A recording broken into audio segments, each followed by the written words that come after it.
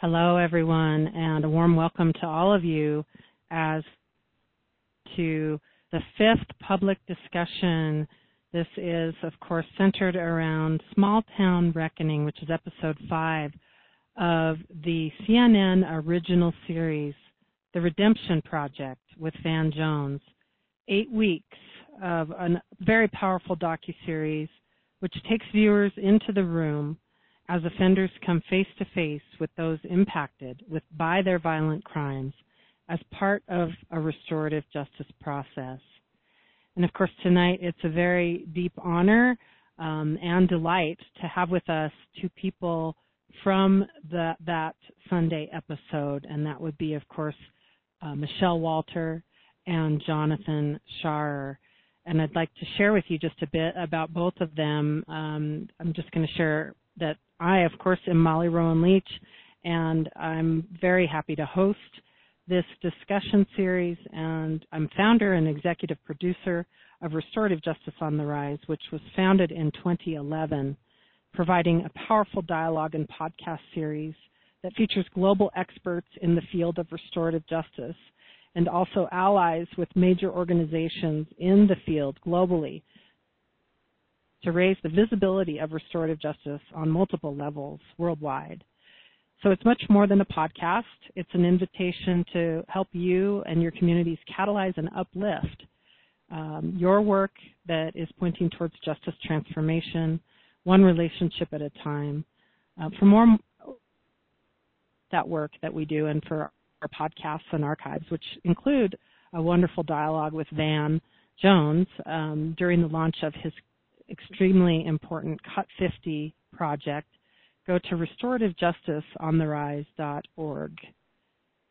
And of course, I mentioned that our distinguished guest tonight, Jonathan Scharrer, is, and he's the director. He was the facilitator in Sunday's episode. And that means much more than what we necessarily saw on camera. So we're going to talk about that tonight a bit. But he's the director of the Restorative Justice Project at the University of Wisconsin Law School's Frank J. Remington Center. He has extensive experience as a facilitator of victim-offender dialogues in sensitive and serious crimes and as a trainer in a variety of practices. Jonathan is examining criminal justice policy with a focus on victim empowerment and addressing racial disparities in the criminal justice system, and has helped design and implement multiple restorative justice diversion programs and restorative responses to crime. Additionally, Jonathan currently serves as an elected member of the Advisory Council for the National Association of Community and Restorative Justice, which is happening to have a big conference coming up in June, mid-June in Denver. That's nacrj.org. And of course, Michelle Walter is a dedicated and longtime educator, and she is mother to Nathaniel Walker, who was just 16 when a horrible heroin-related crash ended his bright and promising life. And Michelle's courage in being willing to be here tonight and to go forward in speaking with Thomas Johnston and in front of a global audience is deeply courageous. And we want to honor the life of Nathaniel with this particular dialogue, and that his spark is with us tonight as we discuss and reflect together. And so just a moment to Nathaniel.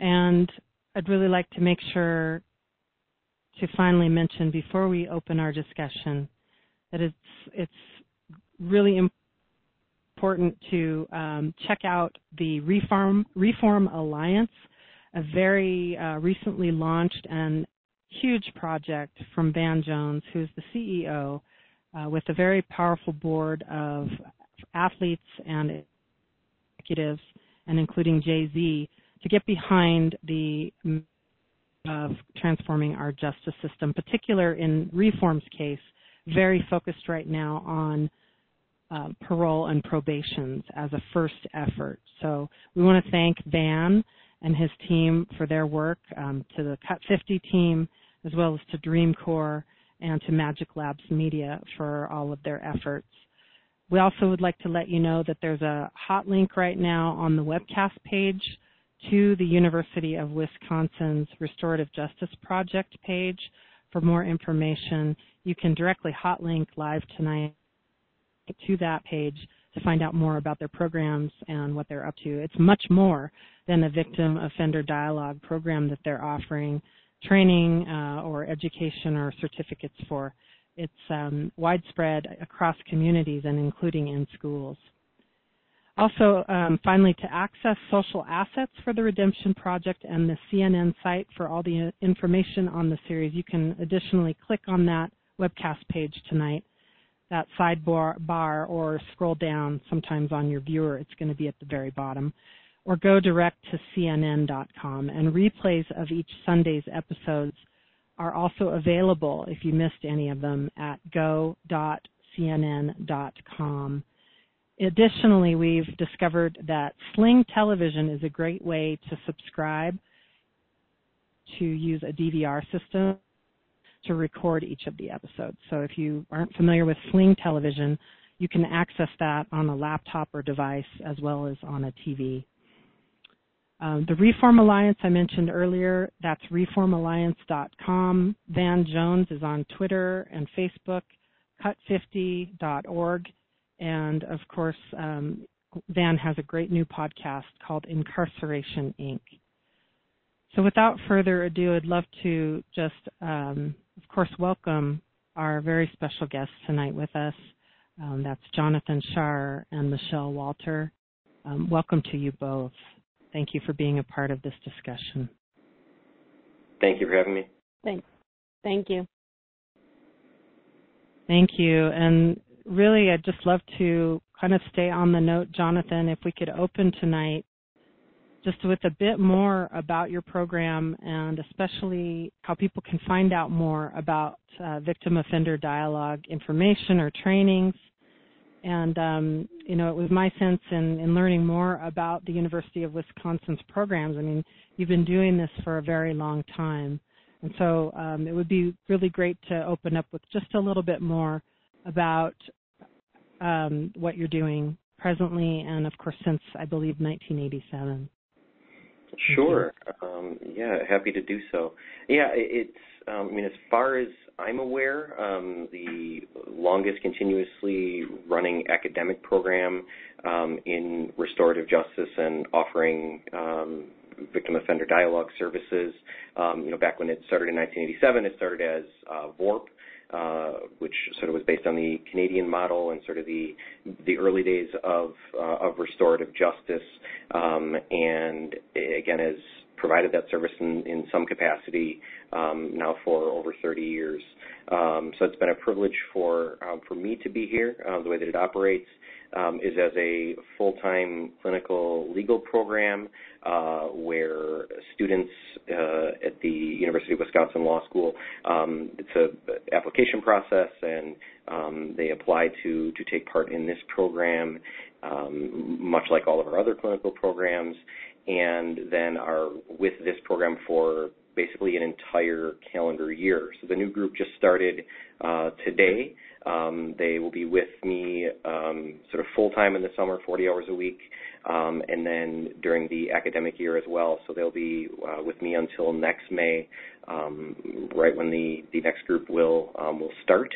In the summer, we do about 100 hours of training to get to a space of being able to work on these cases, and all the training that we do, I sort of based it around the foundations of the standards set up by our Crime Victims' Rights Council for doing VOD work in serious and sensitive crimes.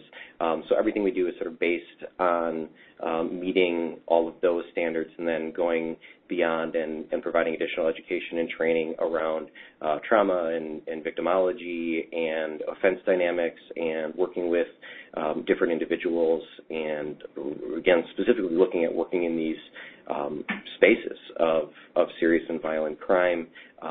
As it really is a privilege to be invited into that space of people's lives, where we can, work with them to meet whatever needs that they have, that they feel would be accomplished by having some form of communication with the person responsible for causing them harm. That can take sort of different approaches. Again, the most common would be sort of the direct face-to-face meetings, but we have also facilitated sort of phone VOD, where we might be either present with one party or the other, or with both parties, and sort of looking at technology-enhanced communication wherever possible. We work with victims all around the country. Really, the agreement that we have with the Department of Corrections, their Office of Victim Services and Programs, who is our sort of closest program partner, and where we receive the vast majority of our referrals, and who we've had a relationship with really since the beginning of that office back in 2000, with really some of the only restrictions being that the person responsible for the harm is in Wisconsin, whether that's in a Wisconsin correctional facility, probation or supervision, or parole in Wisconsin, or even finished with supervision in Wisconsin. So really, we serve the entire state in this process, and I've worked with victims all across the country, and survivors and family members, and anyone sort of who is looking for this sort of process, where I also have access to the other party. I don't generally have access to correctional facilities in other states, so that makes that a little bit difficult, but certainly willing to entertain the possibility if there's some option for technology-enhanced victim offender dialogue and communication in that way. But the vast majority of individuals, both parties reside here in Wisconsin, but know that we do and have served a much wider community.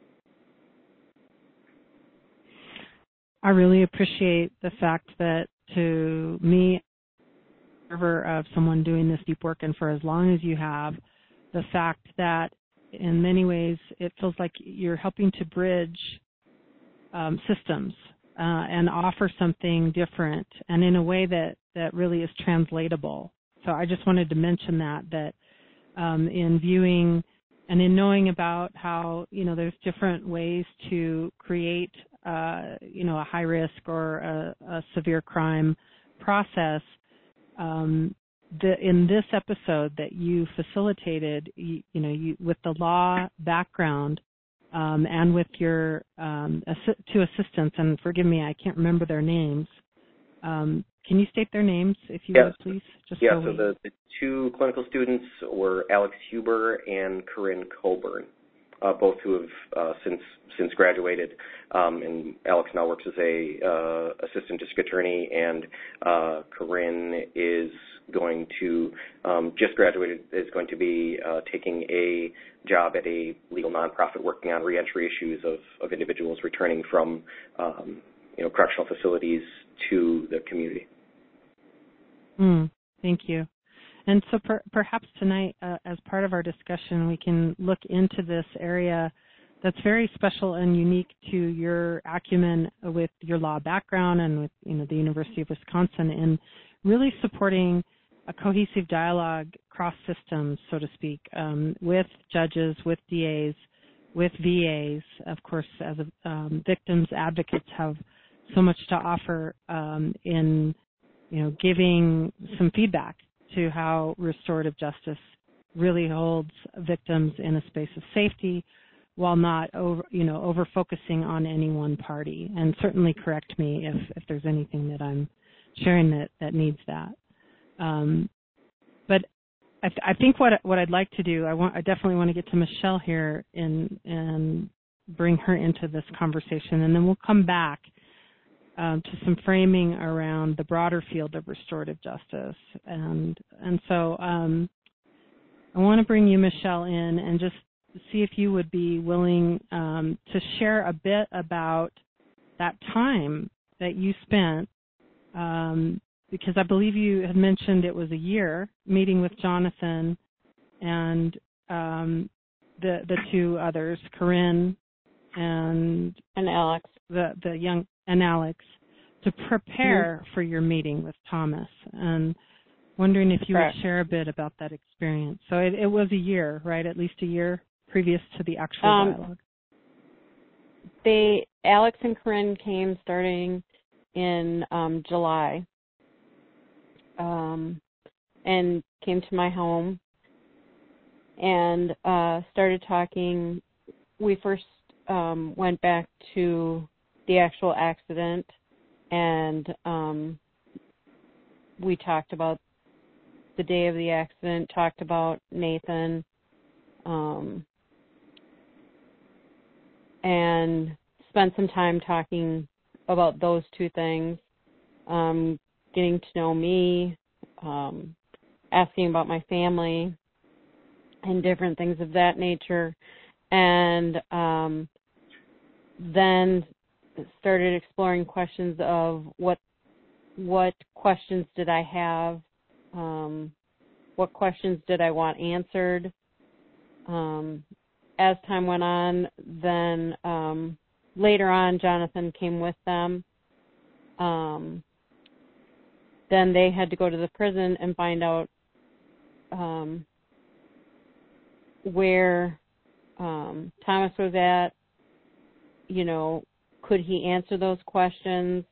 Where was he at as far as, you know, did he accept any accountability or not? You know, where was he at in all of the spectrum of things? How did he remember things? Just a gamut of things. And then they had to gauge if I was going to be ready to meet, if that was going to be something that was going to be, if we were going to be ready to do that. If so, how long was it going to take? If he was going to be ready, if he was, how long was that going to take? You know, it's definitely a process of going back and forth between the two parties and just figuring out, you know, what is best for everybody. It's not just a one-sided thing where I decide, you know, this is what I want and this is what needs to move forward, or this is what he wants and this is what needs to move forward. It's definitely, you know, a back and forth thing. And I think that's something that Jonathan would also say. Did you want to add to that, Jonathan, to the process? And just for the time context of things, Michelle, July meaning a year, the next July after was when the actual the victim offender dialogue occurred. Is that correct? It was May. Yeah, so probably about 9-10 months, I think. So we had, you know, Michelle and I had initial communication prior to the sort of case being open. So again, so she and I talked extensively about the situation and what she was potentially looking for, and then you know, she spent a little bit of time sort of on the wait list, and then the case has to get sort of screened, and everything has to get approved by the Department of Corrections. So we need approval from various levels within the DOC, from the institution perspective. So they'll talk with the social worker, and it might be the social services director, whoever the victim's liaison is at the institution, Office of Victim Services, who looks at a number of elements related to the incarcerated individual or individual who's on supervision, and then also they contact the incarcerated individual's probation parole agent to make sure that everybody in really the whole Continuum is on board and supportive, and that we can be aware of any concerns or issues that might exist related to particular individuals as it relates to, appropriateness. And it really helps us to have a lot more, potential data points, and then also just make sure everyone is supportive of it and think that it's going to be a good idea. And that's really, again, been our strong relationship with the Department of Corrections to provide this service to individuals who have experienced significant harm.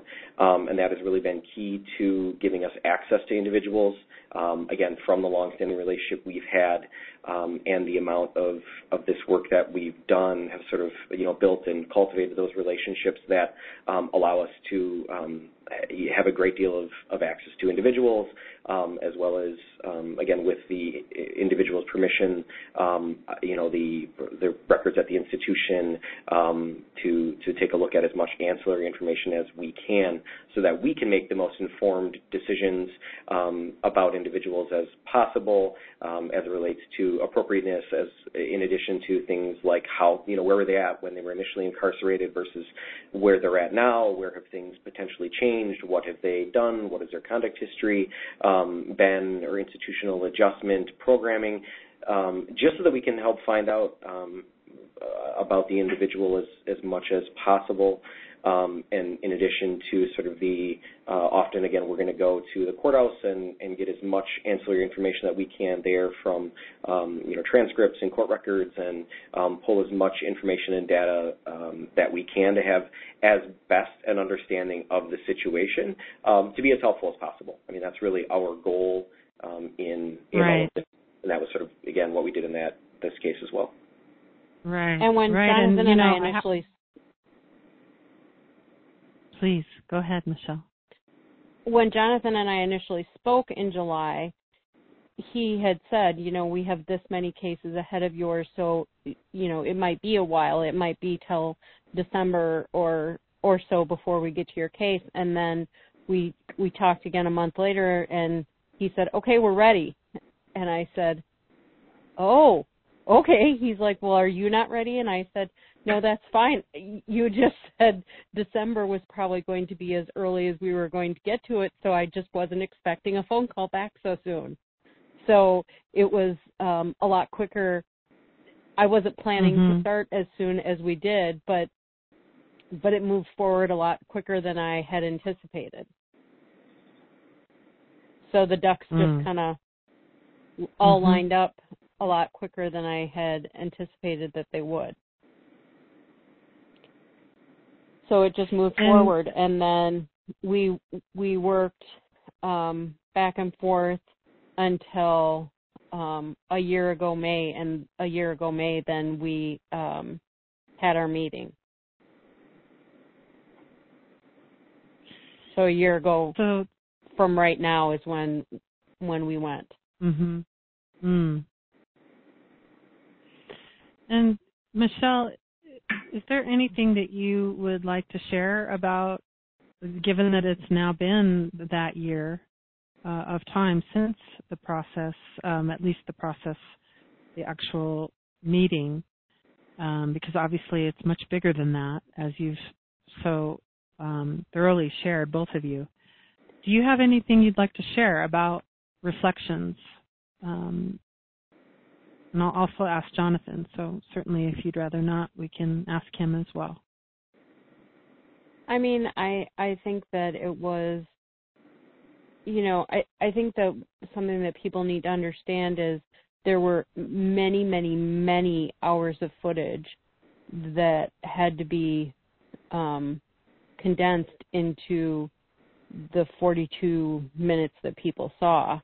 And I think that that's the most difficult part of all this. There were, 5 or 6 hours of footage just on the dialogue day. And so there were lots and lots of things said that didn't make it into the episode.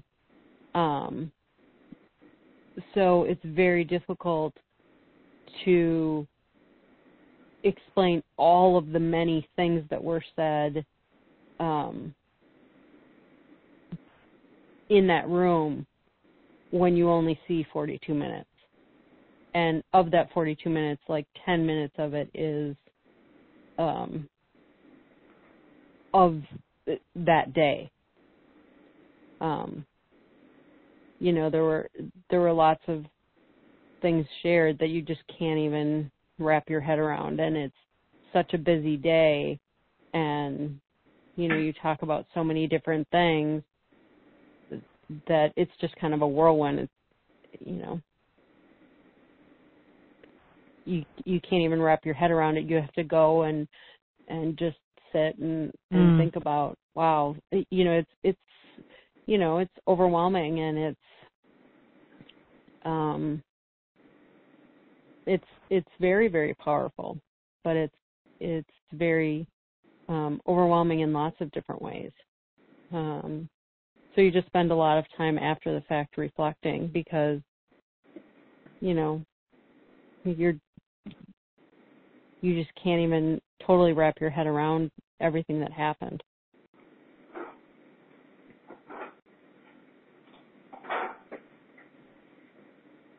Do you feel happy, or maybe happy is not the word, are you glad that you stepped into that process? Do you feel like certain things may have shifted for you or not? Was there anything that came of it that... Go ahead. There was... I was very concerned, and I told Jonathan ahead of time that I was very concerned about how I would feel in that room. I mean, nobody knows what they're going to feel like when they face someone that has contributed to the death of their child. And, you know, you just don't know what you're going to feel in that space. And so I didn't know what I was going to feel. And I can honestly tell you that I felt a lot of peace in that room, and it was very calm in that room. And I felt a big weight lifted off my shoulders when I left that room, and I left a lot of things in that room, and it was very very calming to be able to do it. And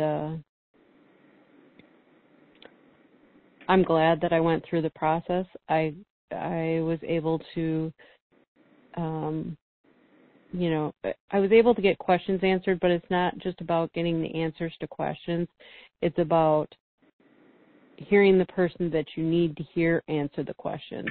You know, it's kind of like if your child takes a cookie out of the cookie jar and you see the crumbs are on their face and you say, "Did you eat the cookie?"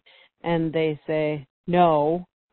Well, you know the answer to the question before you've asked it.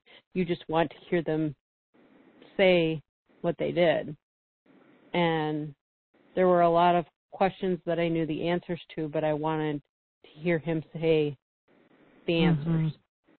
And I got a lot of those questions answered. So that was very powerful for me.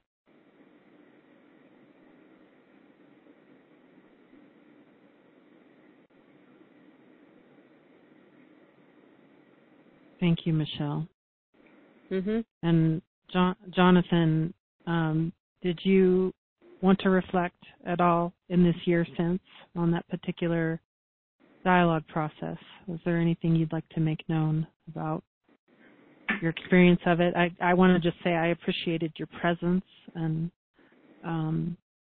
it's interesting that Michelle was sharing the depth of the calm that she felt. It felt to me that you brought some calm with your facilitation presence. Well, I mean, our goal is always to create a safe space to allow difficult conversations to take. I mean, that's sort of the main goal. I mean, I really view this like our work is 98% front end. It's all in the preparation that we do. Our goal, our hope is that there's very little, excuse me, our hope is that there's very little we have to actually say or guide once we get going on the day itself. And this dialogue really was no different. I mean, we work towards crafting sort of the frame of the conversation, sort of an outline that's really more kind of a checklist, just so that we remember everything that throughout the preparation process, all the questions, all the topics, everything that we wanted to talk about is able to be addressed to provide that opportunity. And I actually, while Michelle was speaking, actually went and I looked at the sort of her oral debrief from a couple weeks after the dialogue, and very, very similar comments and that sense of making sure that there was nothing that we left out. So again, I mean, we probably met 6 or 7 hours. I mean, it was again a full day, and there's a lot that takes place, a lot that unfolds in the depths of those conversations, exploring people's lives and exploring who all the people involved are. And yeah, I mean, that sense of calm that she described,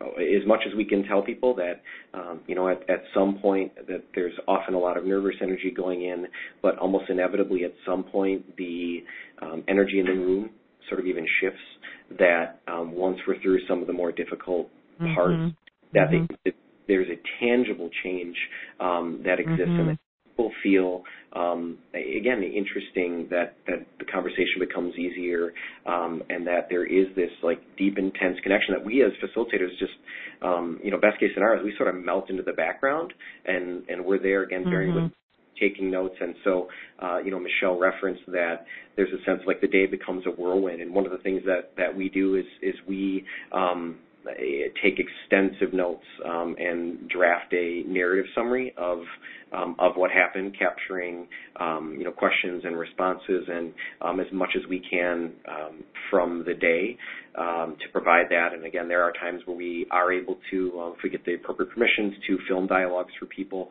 so they can have that record, because there is so much that we do cover, but we want to make sure that people don't leave there and 5 minutes later say, oh, I wish I would have asked this question. That we want it to be as comprehensive as possible, and that for people to feel fully satisfied that they've had their opportunity to be heard, they've had the opportunity to ask every question that they want to ask and explore every topic that they want to explore. And that's one of the reasons why we take as long as we do in the preparation. There's so many people that they might start and they feel like they're ready to meet tomorrow, and inevitably, to a person, they're extremely glad that we take the time, attention, and care that we do in preparing people, in allowing them time to reflect, in bringing questions and answers back and forth, allowing time in between those meetings for people to further reflect on questions that we ask, so that maybe the next time we meet with them, they might say, I was thinking about how I answered that question, and actually, here's what I'd add to it, or here's how I'd answer, thinking a little bit more about it, that we want to be able to elevate and enhance the quality of conversation that people can have when they come together, and only guide as much as necessary. I mean, this process is not about us. This is just about how do we meet the needs of the individuals involved and help them walk away with as much sort of, whatever they're looking for, whether that's answers or information or healing or peace. And what that looks like varies from person to person, but it's incredibly meaningful when, people walk away and we talk to them a couple weeks later and they, tell me that they're, the nightmares or the dreams that might have had for years or sometimes even decades are gone, like that those have stopped, or they feel that they can breathe easier, or that people notice that they're, may not have known that they've gone through the process, but yet notice something different about that person, where their whole attitude about sometimes the world changes after going through this process. I want to pause for just a moment to acknowledge and thank, of course, our very special guest tonight, Jonathan Shar, who is the director of the Restorative Justice Project at the Law School University of Wisconsin-Madison, and of course, Michelle Walter. Both of them were the central focus and of course Nathan Walter, Michelle's son, of episode 5 and original series, The Redemption of Van Jones. And so we're with them tonight and want to cordially welcome those of us with us live.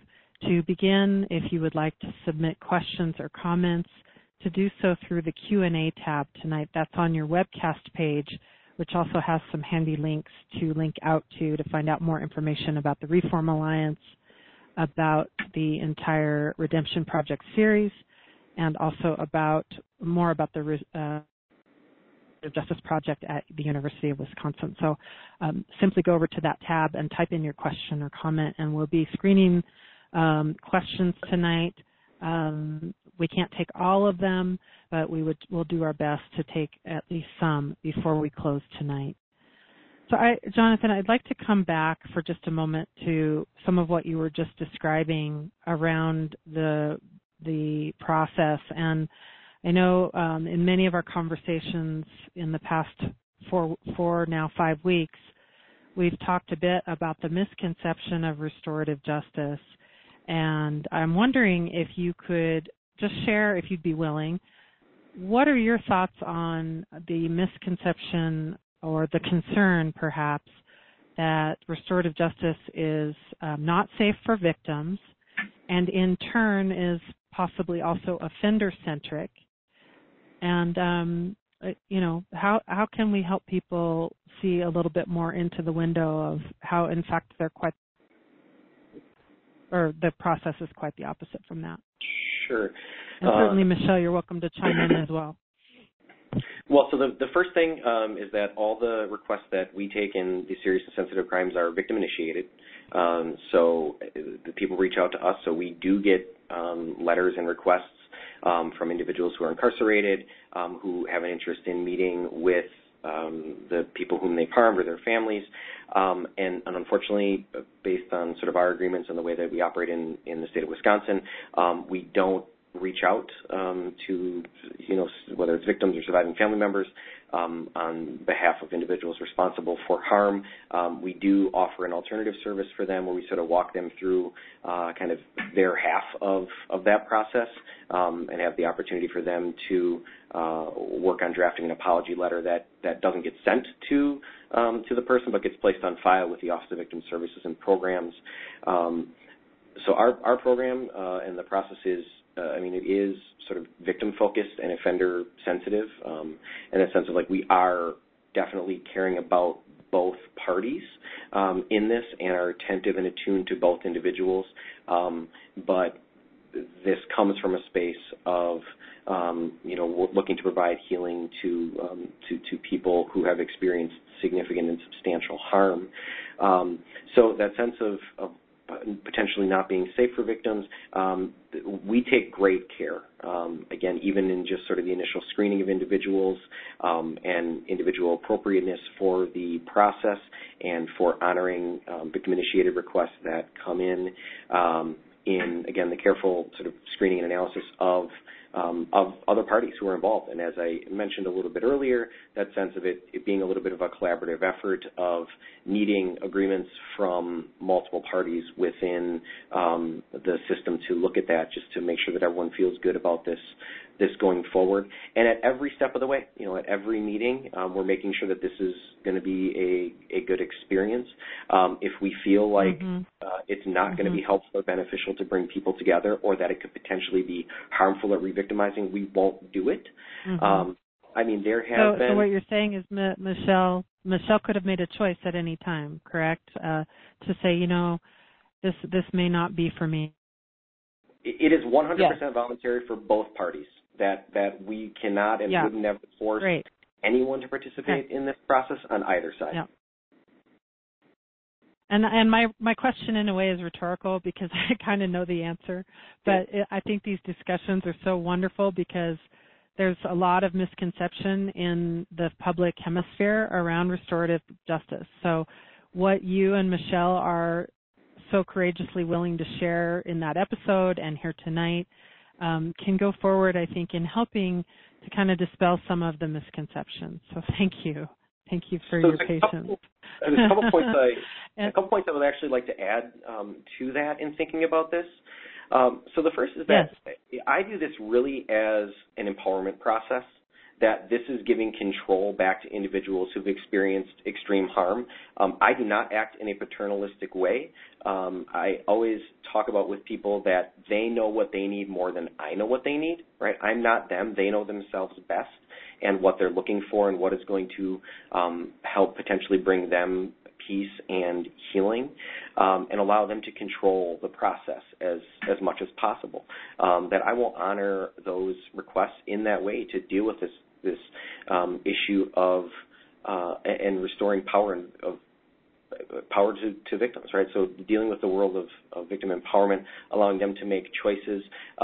If we don't feel like someone's appropriate, I'm not just going to say, well, we just don't think it's appropriate and not give them any information. We're going to discuss thoroughly what the situation is. Here's what potential concerns are, looking at potential barriers and potential alternatives, that if we may not feel that a face-to-face meeting is going to be feasible or appropriate, then we might look at an alternative process.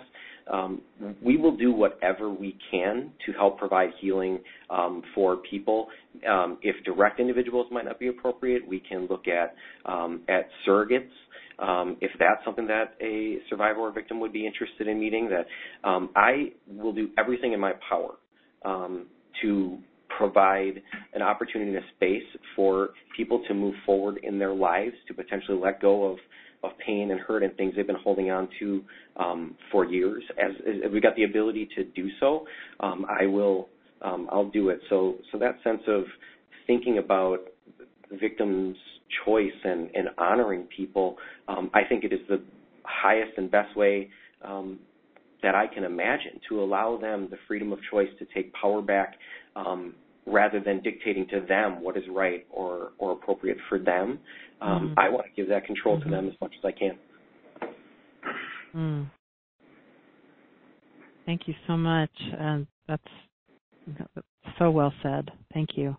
And would that we all can enact that if we're in a facilitation position. It's very hard sometimes to be a facilitator, so I really want to honor and thank you for what you do.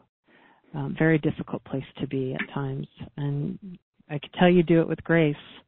And so I'd like to come back to you, Michelle, if I may. And I know that many of us who saw the episode on Sunday noted probably the significance of what you shared around the memory that you had of Thomas in, I believe, the fourth grade. Third grade. That you had third grade. And I'm just wondering if there's anything you'd like to share around, in assuming that the meeting that you had with him a year ago was perhaps the first time you'd seen him since that time in third grade. Was anything? Was anything? I'm Go sorry. ahead. What did you say was anything? Just wondering. Yeah. How did that strike you? What was present for you in that sense of like what was important to possibly convey around the Thomas of third grade and the Thomas that you were sitting in front of in that courageous meeting? I think it was important to,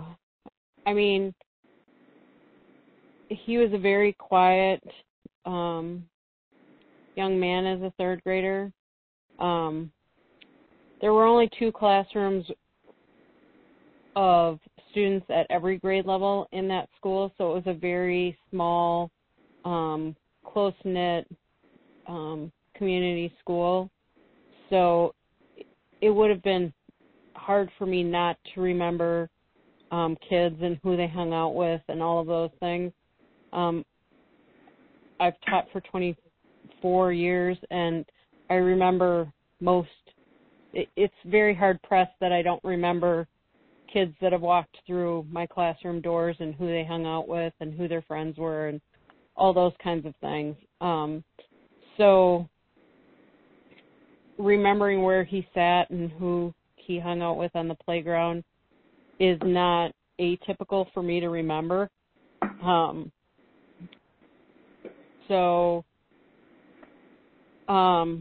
He looked a little different, but he had very similar demeanor to what he had in third grade. Still very quiet, reserved, polite. So it did not surprise me the way he seemed. Of course, I could tell he was hurting, and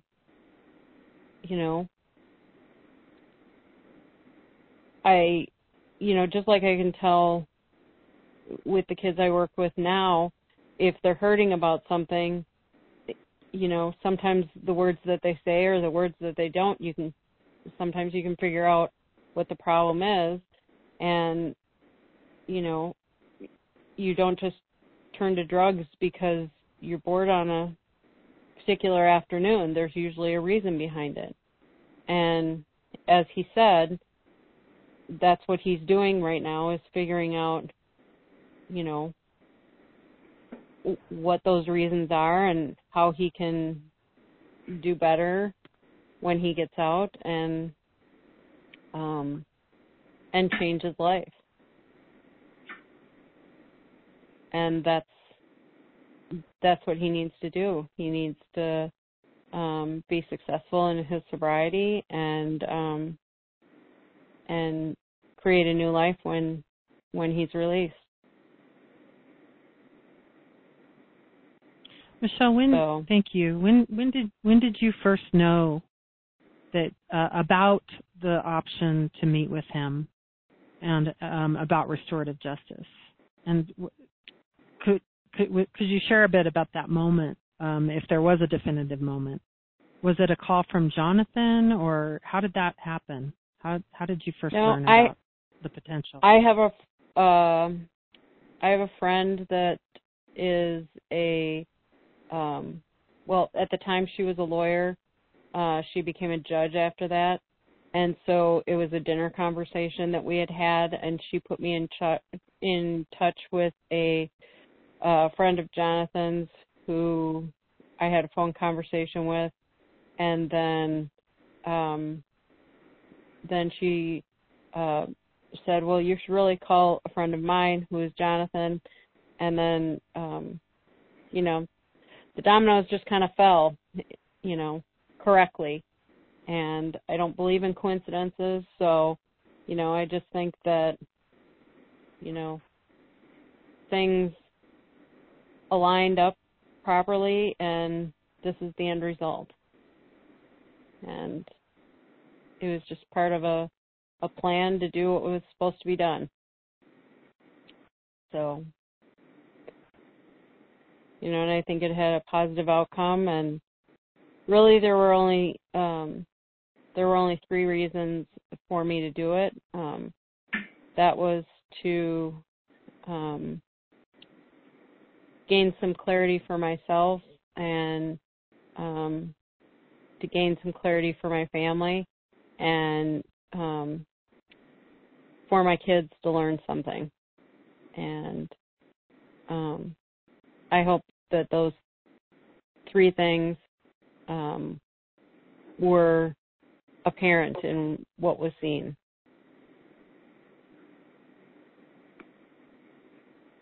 Mm. When you say for your kids to learn something, would you unpack that a little bit more if you'd be willing? What do you mean by that? Just out of curiosity. Well, I've taught for 24 years, and my oldest kids are now in their mid-30s, and they have kids of their own, and I have second generations worth of kids, and some of them live in the community and some of them don't, and you become a staple in a community, and people know who you are, and you know these families, and they're extremely important to me, and I want them to be protected, and I want them to learn about life, not just about things in textbooks. And this is one of those life lessons that, you know, I've always told my kids that choices have consequences, and this is one of those choices that had extreme consequences. And, you know, sometimes your choices have positive consequences and sometimes they have negative consequences. And, you know, this was a biggie. And so, you know, we talk in school about consequences of smoking and drinking and drugs and all of those things. And you know, it's not just in a textbook, it's real life. And they need to see it. And they do. Mhm. So that's why that's one of the many reasons why it was important for them. Well, and I believe in the episode, part of what we did see was a statement that you made referring to them and to the greater community as being, you know, that you feel responsible for. You could feel that very deeply in this episode, the responsibility that you feel for your students and former students and their families. And I appreciate how that links into, in many ways, the foundation of restorative justice really looks at relationships as being the synovial fluid or the glue of society, of humanity, of this planet as far as humans are concerned. And when we're not tending to our choices and to our relationships, it falls apart. So I was very struck by that moment. It goes back to the old adage of it taking a village to raise kids. Mm-hmm. And I firmly believe that it does. And Molly, I will attest that from the very first time I met Michelle, that is how she talked about the children that she taught. She referred to the children that she has taught and interacted with as her kids. That sense that she does feel an extreme commitment and connection to them, values them and their experiences and what they're going through and their lives, their futures, and their potentials with extreme value and seriousness. So again, that was not just, you know, that was well before any of this ever came up to be involved in this project with Van Jones. That has been the staple from day one of how she's spoken about how she views her role and what she wanted to see come out of this in the educational piece to really help save lives. Mm. Thank you, Jonathan. And Michelle, both of you. And just a reminder to everyone that if you would like to get involved in the conversation, you can type a comment or a question into the Q&A tab tonight. There's an incoming question from Mary. Thank you, Mary. And she asks, how does someone request a high sensitivity process? What is involved in that? Sure. So with my program, I mean, we receive them a number of ways. Again, for a lot of people, they might reach out to the Office of Victim Services and Programs. When we look at the state of Wisconsin, the prison system has an incarcerated population of, well over 20,000. The Office of Victim Services and Programs has almost 30,000 registered victims with them. And so there's a fair amount of contact that might occur there where they reach out to that office for some bit of information related to their case, and they might be mentioned. It might be mentioned to them at that point, having contact with that office. I also have relationships with various prosecutors and prosecutor offices around the state where I might get a referral from them where they might think the case is is appropriate. The vast majority of cases that we deal with are post-adjudication, but we have dealt with cases that are pre-adjudication, so prior to a conviction and sentencing. So while concurrently with the traditional criminal justice process, there's also a form that people can fill out directly on our website that victims and survivors can request services directly from us and be connected that way. Sometimes it's social workers, sometimes even defense attorneys who have families reach out to them. And so we receive requests from a lot of different spaces, but I would say those are probably some of the most common, and probably the two most common are going to be the Office of Victim Services and Programs and people reaching out to us directly. And what about offenders and the people who are causing the harm? Is there a way for them to make it known that they would like to explore a process or explore initiating, if there's interest, with their victim, with the people they've impacted? So we do receive letters, and obviously then we might know that there is an interest, and if we do work with them, then the Office of Victim Services and Programs will know that. But again, we do not reach out directly on behalf of individuals who are responsible for harm, and really in respect of people who've experienced harm that may not want to be contacted, who feel like they could be set back on their own personal journeys of healing by having that reach out. So again, but we do offer alternative options for those individuals. We might work with them as well in a restorative fashion. Right. And really this leads to a question that I think is very important and links to our last week's discussion with the incredible Taria Walters, that is, from Alaska, whose process with her son's murderer was the first of its kind in Alaska. And some of our conversation last week surrounded the stipulation in place of no contact, which is obviously there for a reason, and you just referred to that reason, out of respect to people who have every right to not want to be in contact with the people who've harmed them. However, is there, given the fact that in some of these cases, people can actually be traumatized further by not having the ability to contact one or the other. Great. In our county, in our county anyway, we had the choice of whether we wanted contact or not. That was given to us at the time of sentencing, and at the time of sentencing, we did not want contact, and that was a choice. We were told that we could change that at any time.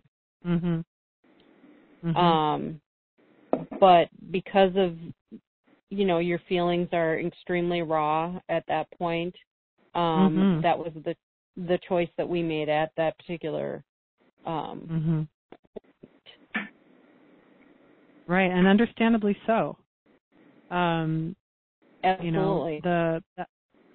Very understandably so. And also the fact that you, like Jonathan was referring to earlier, Michelle, it sounds like you and your family were given a choice to make a different decision later, but there was no pressure one way or the other. It was all in Correct. your hands. Well, and not only that, I think that, there are 3 members of my household, and, we're all over the age of 18 in my household, and so we all have the freedom to make individual choices. So there's myself, my husband, and my daughter, who is also over the age of 18, and so we can each individually make those choices. We don't have to make them collectively as a group.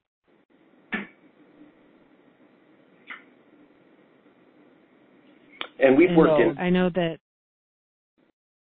Go ahead, Jonathan. Thank you. I was just going to mention that, we worked in a lot of cases where those no contact provisions exist as a condition of sentencing, and then we work with the individuals and then the relevant judges and courts and where necessary, district attorneys for those provisions to be modified specifically to allow this process to happen. So again, Wisconsin exists under sort of various different iterations of sentencing laws. So we really have sort of like four main ones of old law, new law, Truth in Sentencing 1 and Truth in Sentencing 2, and sort of each of those iterations of sentencing laws has different ramifications when it comes to things like that. And so, again, one of the important values that we add is understanding what the law is and examining, again, sentencing transcripts, what a judge orders and making sure that an order is recorded correctly and understanding when and how that may need to be modified and whether that's necessary or not.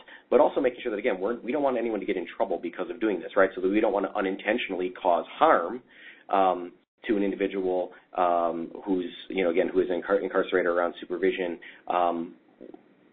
by permitting contact or allowing contact in the absence of some sort of change, right, to a sentencing provision. So that's stuff that we, again, do take and pay very careful attention to and understanding it as sort of one of the ethical considerations of doing this work, of understanding the different legal elements and ramifications that get called into play when we're dealing with serious criminal matters and sometimes, again, so both with charged or uncharged conduct.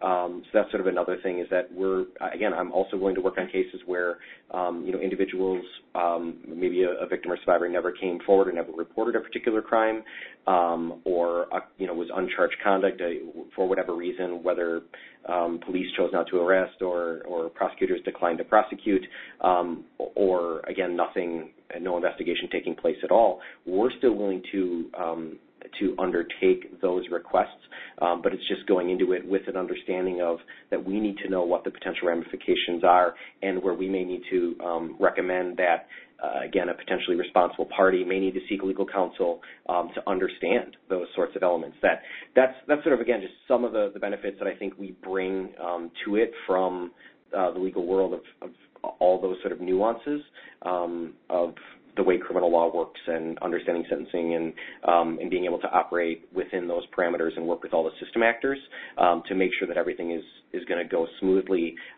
in understanding the way things interact. Really appreciate all this. It's really powerful to hear the details of your work, and I'm sure people are probably very curious about the overall state of Wisconsin. Sounding like there's a lot of progress that's been made towards offering restorative justice at various levels. And I know coming out of Colorado, there's some very promising statistics, Jonathan and Michelle, that point to victim satisfaction.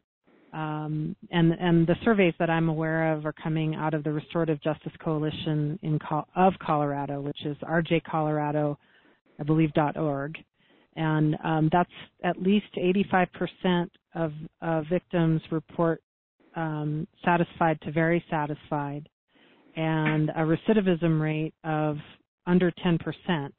And now, mind you, these are youth cases, but still the data is increasing from, stakeholder survey processes that have been going on now, I believe, for 5 years in the state of Colorado. So I'm just wondering, what's your prognosis, Jonathan, of the state of Wisconsin, and what are you measuring? Because we humans love to measure, and actually it's pretty important to get some captures of just how powerful restorative justice can be when it's done in the manner that you're describing. Mm-hmm. Any thoughts on stats and the state of RJ in Wisconsin? Sure. I mean, there are a lot of really good organizations that exist in the state of Wisconsin in various places. There have been some, again, very long-standing county organizations and nonprofits that exist in Wisconsin, from Barron County, St. Croix County, Eau Claire has had a program, Milwaukee County, here in Dane County, and other parts of the state. There have been a lot of elements, but primarily juvenile programs. Here in Dane County, one of the things that we've been working on is establishing a community restorative court that is actually working with adults on primarily sort of misdemeanor and municipal and some felony cases, all pre-charge. So we're dealing with collateral consequences, or to really avoid collateral consequences of conviction and of being charged with a crime, and keeping people out of the traditional system. So it's certainly something that is growing. We have a lot of room to expand. I think they've seen a great deal of really positive results in that work here in Dane County, with right around a 90% successful completion rate in that Dane County Community Restorative Court program, with very, very low recidivism rates of individuals on that. Again, I am aware of the sort of Colorado data, and it's incredibly impressive and heartening, and in a way to sort of leverage and continue to build those programs around the state.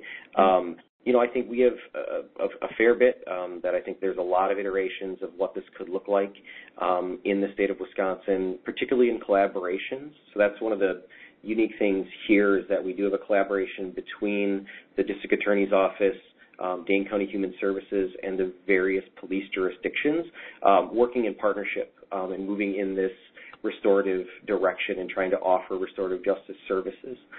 Speaking from my own program and just sort of some of the numbers that come out of here, last time I had looked, we were right around about a 98% sort of, again, very highly satisfied or very satisfied, and individuals who would recommend this process to other people. And none of the other individuals said that they wouldn't recommend it. They were just sort of not sure, right, whether or not they would or wouldn't. That sense of thinking about, whether that would be appropriate to them. So, we haven't had one where we've brought people to a dialogue where they've regretted doing it, or where there's been a negative outcome in certainly all the time that I've been here. And again, I think that's, in large part to a lot of the careful preparation. There's also people it's still successful if people get what they're looking for out of that process, and they may decide that they've gotten everything they need without potentially needing to meet with that person. That's also been something, an outcome that's happened, where we might feel that the dialogue would be great between the people, but if a survivor says, I've gotten all my questions answered. I feel good. I don't feel like there's anything more that would be gained by us necessarily coming together, and they're satisfied. This is, again, not about us in doing this, but that has happened multiple times where that has been an outcome. I mean, that's really not captured by a successful dialogue that's taken place, but still to that person has been incredibly meaningful, and they feel like they've gotten out of this process everything that they've been looking for. And just to be also clear about the statistics that I was sharing from Restorative Justice Colorado, that's what we call juvenile programs, and mostly misdemeanor, some felony cases, but mostly misdemeanor cases, although many people in the field can say very confidently that the programs in New Zealand, and specific to Colorado, again, have heavily influenced the growth of programs in the United States due to the success of any type of crime. That includes high risk, severe crime, adult cases that are being put through a restorative justice process to a lot of success. In fact, quite a few judges over there are saying that that's actually the most effective process for a violent crime, which is very scary to a lot of people to hear that comment.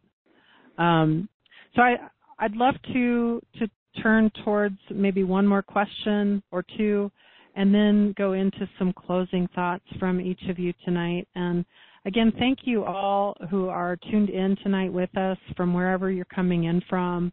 If you're tuning into the podcast version of tonight's discussion, make sure to please check out the Restorative Justice Project at the University of Wisconsin, for which Jonathan Shar is the director, very dedicated facilitator, and has a unique position with a law background to build bridges across profession and system, because many people are playing a role in all their various pockets of justice in transforming systems and providing these transformational services, and obviously are very astute.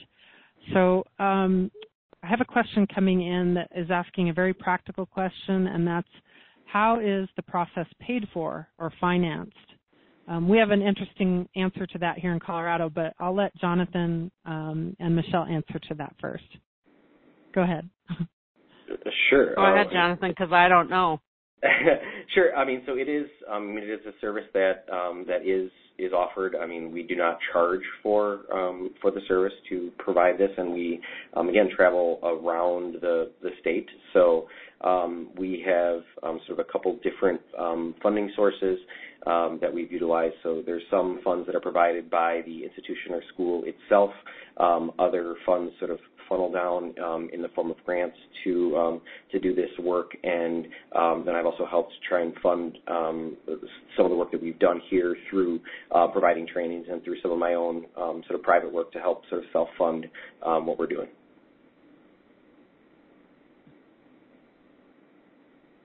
Great. I'll go ahead and add just quickly that here in Colorado, Senator, or then Representative Pete Lee, he's now Senator Pete Lee, passed with many dedicated people a law that is self-funding, a bill that goes, I believe it's $10 surcharge on tickets that goes into a pool that goes then directly to selected programs throughout the state of Colorado.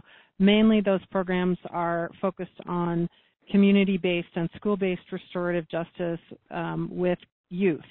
However, some of them have been known to be developing and expanding their adult services and diversion programs. So I think that was a brilliant piece of legislation that came up in Colorado, and that was, I believe, approximately in 2014. You can find out more about that at RJ Colorado. Do you know of anything else like that, Jonathan, just by chance? Actual laws that have been passed that help RJ programs, pilot programs, to be self-funded? Colorado by far has the most comprehensive legislation in the United States when it comes to restorative justice, and particularly sort of that element of funding in that way. I would say, again, the vast majority are going to be, county or community organizations that are, again, either funded via grants or via direct county funding, whether that's from human services budgets or various other departments. But as far as across the nation, there are, I think right now, 34 states with some form of corrections-based victim offender dialogue programs, which is, again, sort of some of what we're doing in the more serious and sensitive crimes. And what that looks like is quite different. So I know that there are some spaces receiving some funding through VOCA that funnels down through the Department of Justice, and that's sort of one of the other sort of known funding sources. And I think in Florida they're exploring this sort of this element of some services that are sort of court funded. So that's sort of, I think there's a lot of creative ways and creative spaces. But yeah, I mean, the Department of Corrections in various states does a lot of that sort of work through their Office of Victim Services, whatever it's sort of named or what the iteration looks like, has been a different space. So some are funded in that way, whether it's program staff and then have volunteer facilitators or direct dedicated staff or relationships with outside entities. Thank you. And so as we turn towards closing this discussion, I just want to again thank both Jonathan and Michelle for being here with us tonight, and just invite Michelle to come back to you for a moment and see if you have anything you'd like to leave us with as far as reflections or anything you want to make sure that maybe we take with us from being a part of your experience. I would just say that it was an extremely powerful experience. It was something that I think everybody had to go into with an open mind and, not have a lot of preconceived expectations and just let happen whatever was going to happen. And I think people just have to be thankful for whatever comes out of it that's positive, and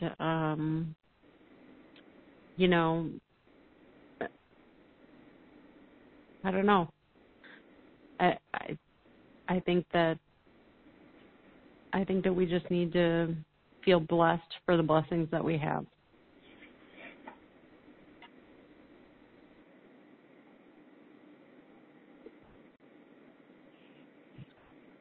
I think that's all I have.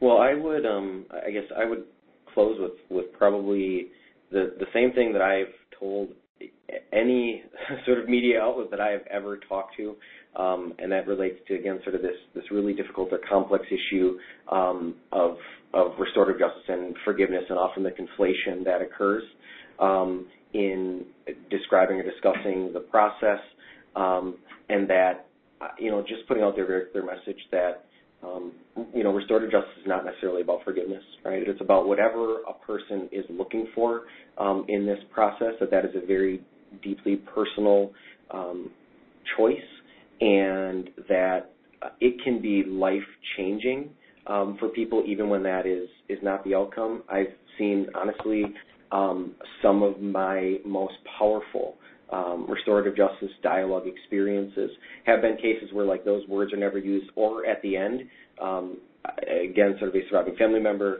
of a victim says, I don't forgive this person, I may never, but their whole life and their whole world has changed. They've talked about all their anger and hatred for the world being gone, and just living very differently after that. Like, I know a lot of times, and that was even some of the focus or emphasis that I sort of saw the story trying to be directed in that direction here, because it makes for a good piece, and that's the sort of media stories that we hear about all the time. But I can sort of say that what I don't want is, I don't want anyone who feels like they might potentially benefit from getting questions answered, getting information, meeting with the person, or having some communication with the person responsible for harming them, thinking that it might not be for them if they're not in that space, or that that's not what they're looking for.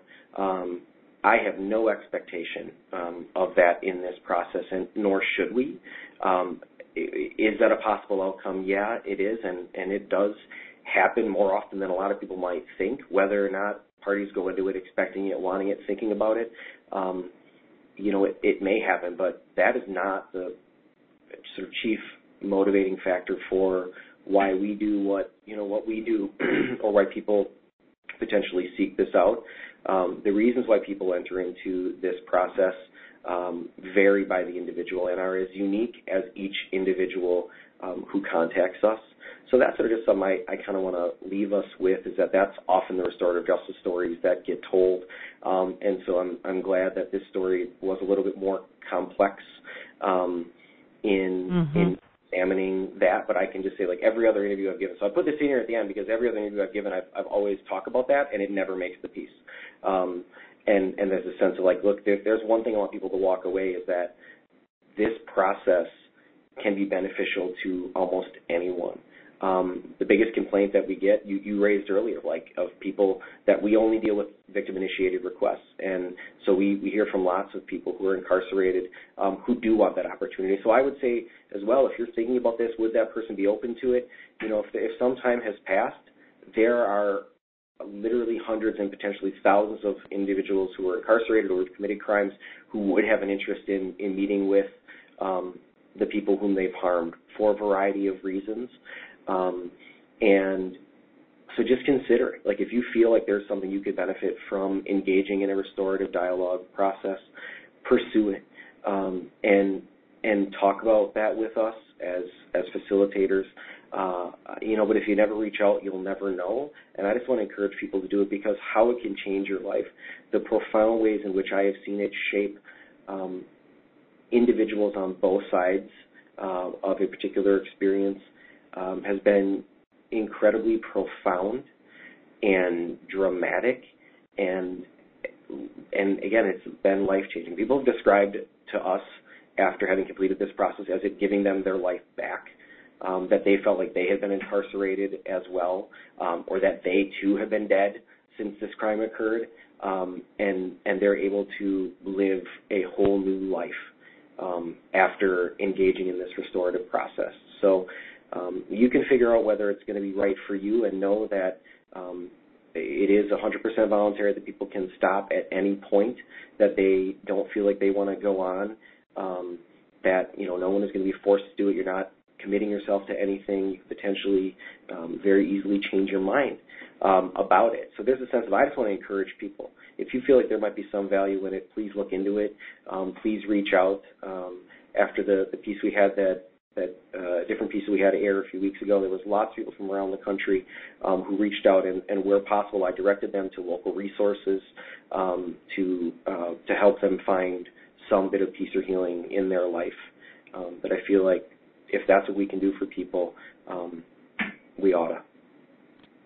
And I think Thank you that so much. Go ahead, there's Michelle, please. There's always the hope to move. If you're stuck in the place that you're in, there's always the hope to move to a forward place. And I think that was, you hope for, someplace different, to know something more than you knew before. And I think that that's always, you're hoping for something that you didn't know before. And I think that makes it brighter. And so if you get to a place that you haven't been, that makes it better. And that, I don't know, it just makes life better. Yeah, I never use the word closure, right? There's a sense of it's another media word. Again, forgiveness and closure are two words that I never bring up and don't use. And Michelle, this is probably going to sound very similar, because you know that I said this stuff to you when we started. It's that sense of I try, again, these idea of ing words, finding some healing, and finding some forward movement, that sense of moving people in a positive direction, that we're going to hope to move both people in a positive direction when they come out of this, but understanding that it is incredibly complex, and it's a privilege to work in these spaces. And I think, again, as restorative justice practitioners, I don't know any restorative justice practitioner who won't do whatever they can to help someone find what they're looking for, whether that's information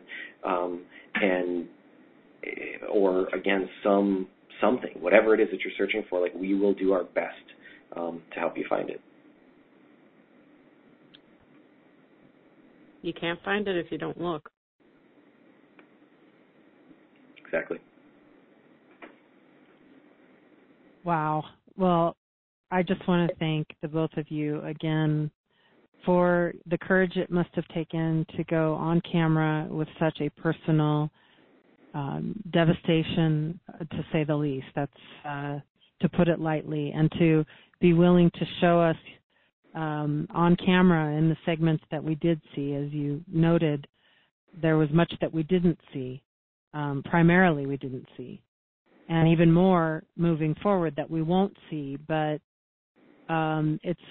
it's really a sacred space to be here with you and to have been with you in the episode, to see that there is something that can come out of even the most unthinkable. And so, again, I just want to acknowledge your courage, Michelle, and yours as well, Jonathan. And again, acknowledge the Redemption Project and Van Jones and his team for all the work that they are doing to try and raise the bar on reducing incarceration in the United States. In fact, we house more of the world's prisoners than any other place in the world, and yet we're only 5% of the global population. We obviously have some work to do. Rolling up our sleeves is what you guys are doing. And I just want to thank you so much for this moving conversation tonight, and encourage everyone to really go back to what Jonathan and Michelle have shared tonight. Listen to this again. There were some incredible pieces of wisdom here. I know I'm going to. And to also check out the law school, University of Wisconsin-Madison Restorative Justice Project. And please join us next week as we continue the discussion post episode 6. And we'll be with you for another couple weeks through this series. It's been an honor tonight and a pleasure. Very, very wonderful dialogue with you both. Anything else just in complete closure tonight? We'll sign off.